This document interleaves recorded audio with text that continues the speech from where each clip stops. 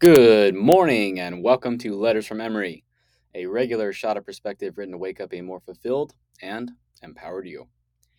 Thought of the day: there's 89 days left in the year, friends.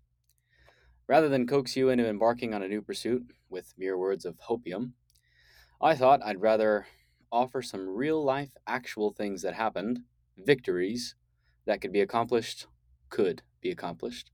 in the next 89 days. Some of these I accomplished myself in the last 90 days, some by friends of mine, and some by people I admire very highly. Nonetheless, they're all real accomplishments that really happened in the span of just 90 days, give or take. Alas, in 89 days, you could lose 17 pounds, train for and finish a marathon, land the biggest deal of your career, increase your income by 20%, start a new business, and even see your first profit, pick up a new craft and actually become decent at it, travel to 3, hell, even 7 countries, find the love of your life, or bring your current love to unforeseen heights, write 3 chapters of a book, achieve almost complete Zen and peace, add a new certification to your resume. I could go on.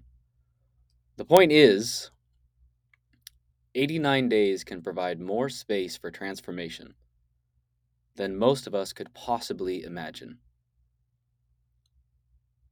I'm going to say that one more time. 89 days can provide more space for transformation than most of us could possibly imagine.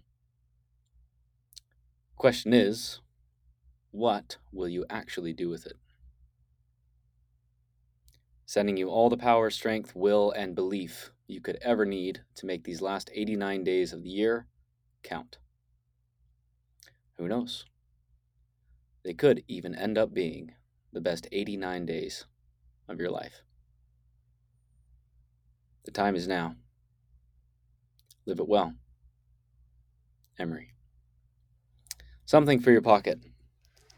What could I commit myself to over the next 89 days that future me would thank me for the rest of my life? Let's say that one more time. What could I commit myself to over the next 89 days that future me would thank me for the rest of my life? I'll leave you with that to chew on. Thanks for tuning in. If you liked this episode and you thought it valuable, give it a like, give it a share, give it a comment. Thank you so much again for tuning in to Letters from Emery. I will catch you on the next one. Emery, out.